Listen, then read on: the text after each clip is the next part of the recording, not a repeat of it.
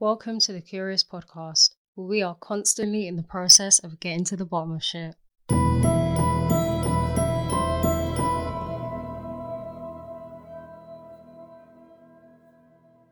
As you read from the title, this episode will be about a mythological being, beast, monster, or just a downright mystery.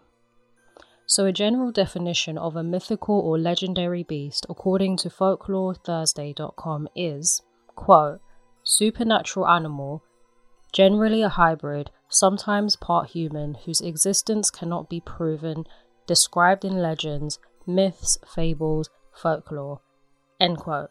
There is also a lot of emphasis on mythical beasts not being real in general, existing only in myths and imagination. Reading definitions definitely gave me a chuckle because a lot of results emphasize imagination, imaginary, i.e., hey, this stuff is in no way real, nor does it have any connection to real life in any way.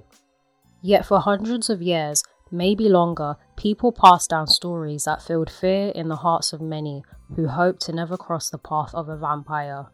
Possibly one of the most well-known and popular mythological beings, vampires have been the subject of many folklore tales and classic stories.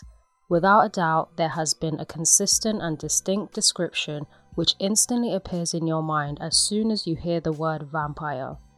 See? Although descriptions bounce between grotesque-looking and hypnotizingly beautiful, the latter is somewhat due to the surge of movies and TV shows that have depicted vampires, which we will get into a little later. The main characteristics of vampires is, of course, that they drink human blood, which is what has scared the living shit out of people for centuries. They will drain their victim's blood using their trusty fangs, and the victim later turns into a vampire themselves. Vampires are also known to have super strength and often have a hypnotic effect on their victims.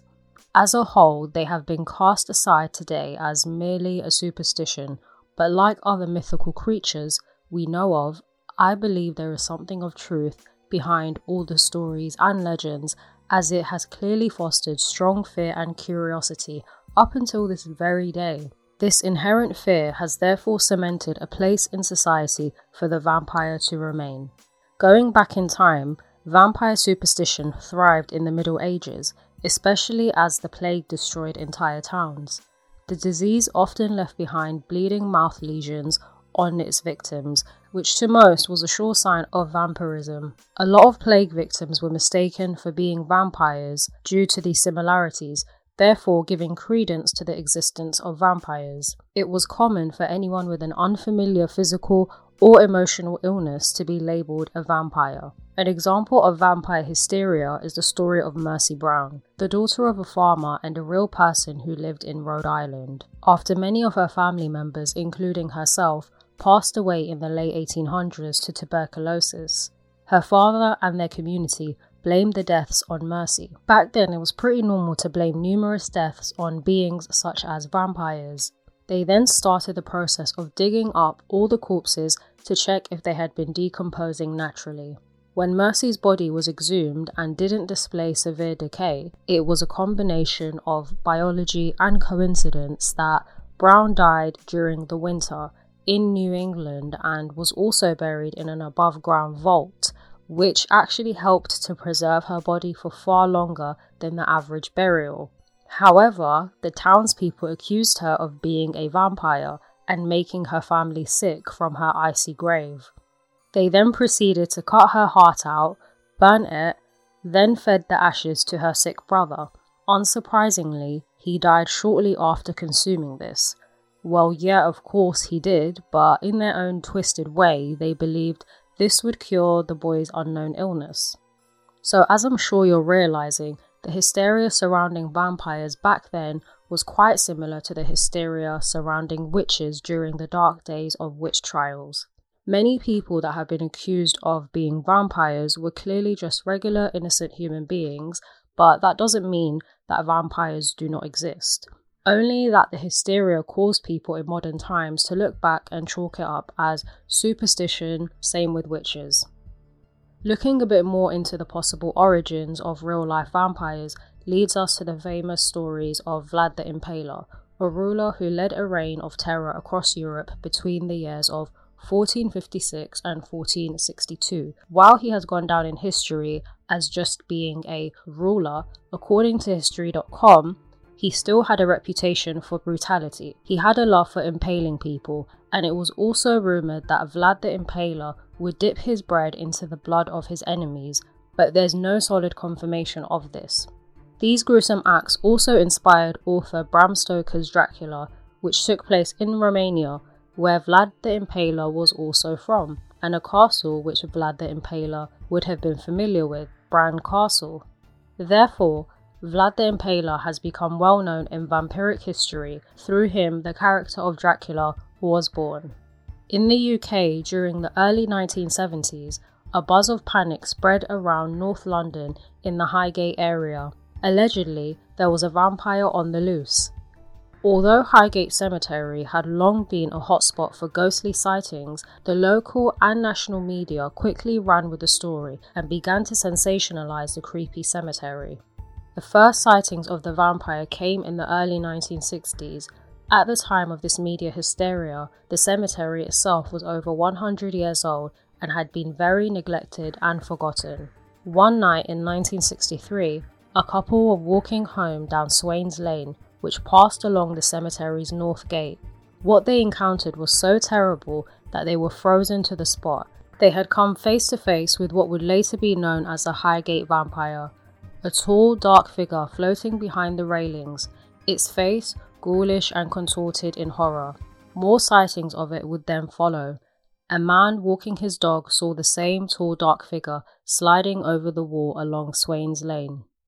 David Farron, a member of the British Occult Society, had first heard about the sightings in the late 60s and decided to investigate for himself. One winter's night in December 1969, Farron camped out in the graveyard. He witnessed a very tall, dark figure with piercing, hypnotic eyes. The air around him had suddenly turned icy cold. This seemed to be the same entity he had heard about. The local newspaper in Highgate, the Hampstead and Highgate Express, had become interested in the sightings. Though the sightings have dwindled since, every once in a while, someone will report seeing a figure similar to the Highgate Vampire. So even though there's still all this fear and terror surrounding vampires in actual real life, interestingly, in the 20th century, vampires began to turn from being depicted as predominantly animalistic creatures and instead displayed a broader range of relatable characteristics.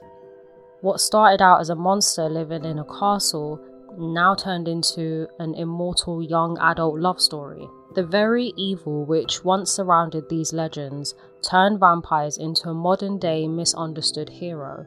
Looking back, the evolution of many mythical creatures has been romanticized, but vampires are one of the most obvious examples. In many tales, vampires are portrayed as promiscuous, with a large sexual appetite. In 1991, Laurie Herter published Obsession, one of the first vampire novels to be categorized as romance rather than science fiction, fantasy, or horror. In 1997, Buffy the Vampire Slayer was aired on TV, a television show which was about a main character that had a romance with a vampire. The show aired from 1997 to 2003 and was very popular. I definitely remember watching it when I was way too young and had no business in doing so. Vampire romances also appeared in one of the best HBO television series, True Blood, based on Charlaine Harris's Sookie Stackhouse book series. True Blood definitely glamorizes being a vampire, as most of them are quite seductive and have amazing strength and power. The funny thing about the show is when a regular human was killed and turned into a vampire, they suddenly looked way better. They just looked so much more attractive. I don't know what it was about them, but they would rise from their grave looking like a bad bitch. It almost made you want to be a vampire yourself. I recommend everyone to watch True Blood to see the programming yourselves though. Vampire romance for teens also gained popularity at the end of the 20th century and beginning of the 21st, with books such as The Vampire Diaries and The Twilight Saga, which I fondly remember.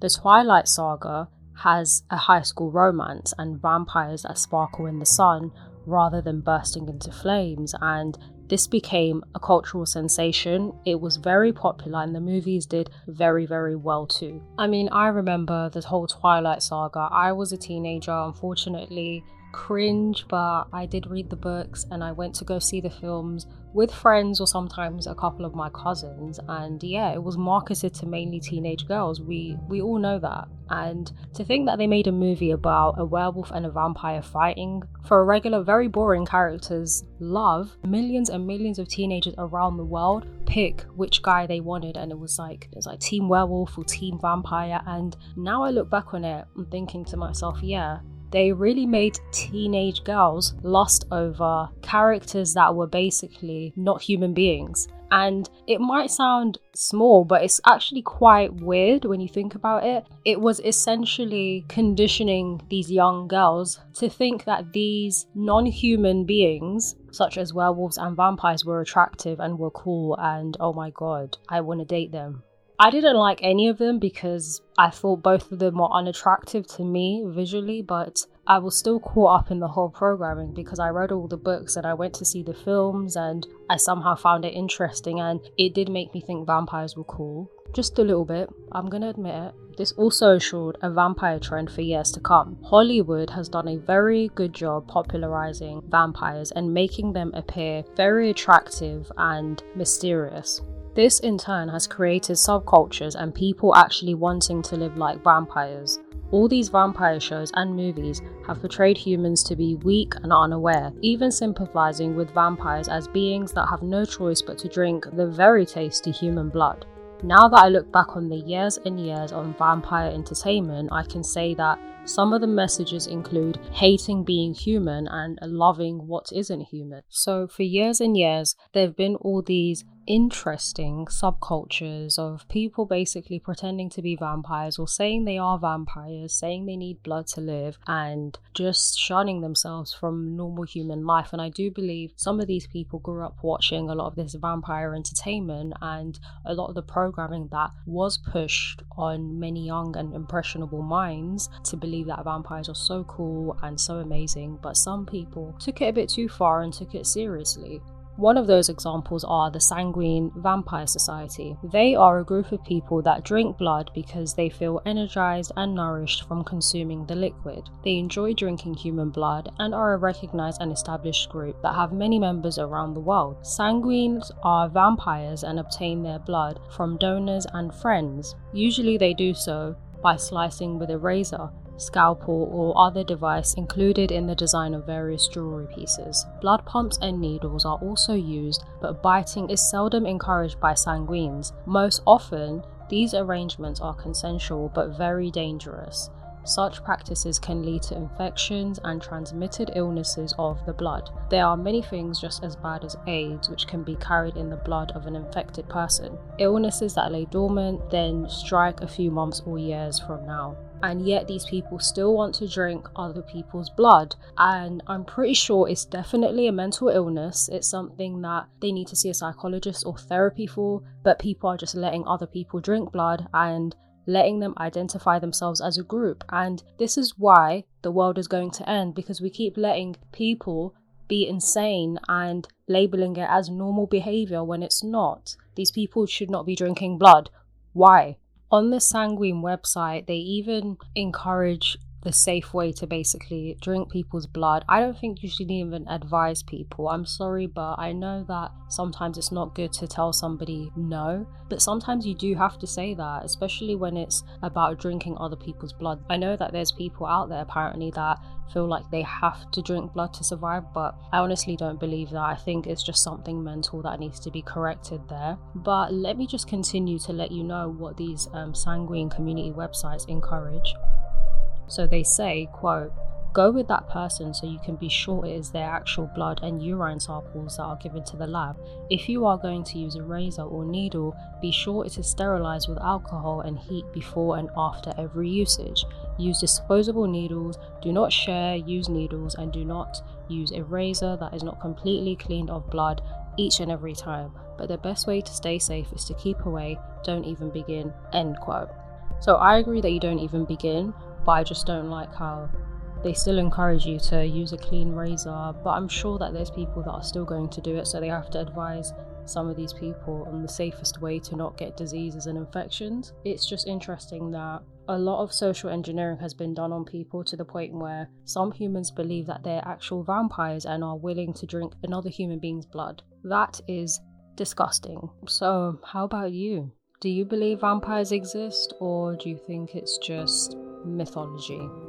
Thanks for listening, guys. I really appreciate it. If you're into the strange, morbid, or curious, I'll see you in the next episode. Stay safe, stay curious, for real.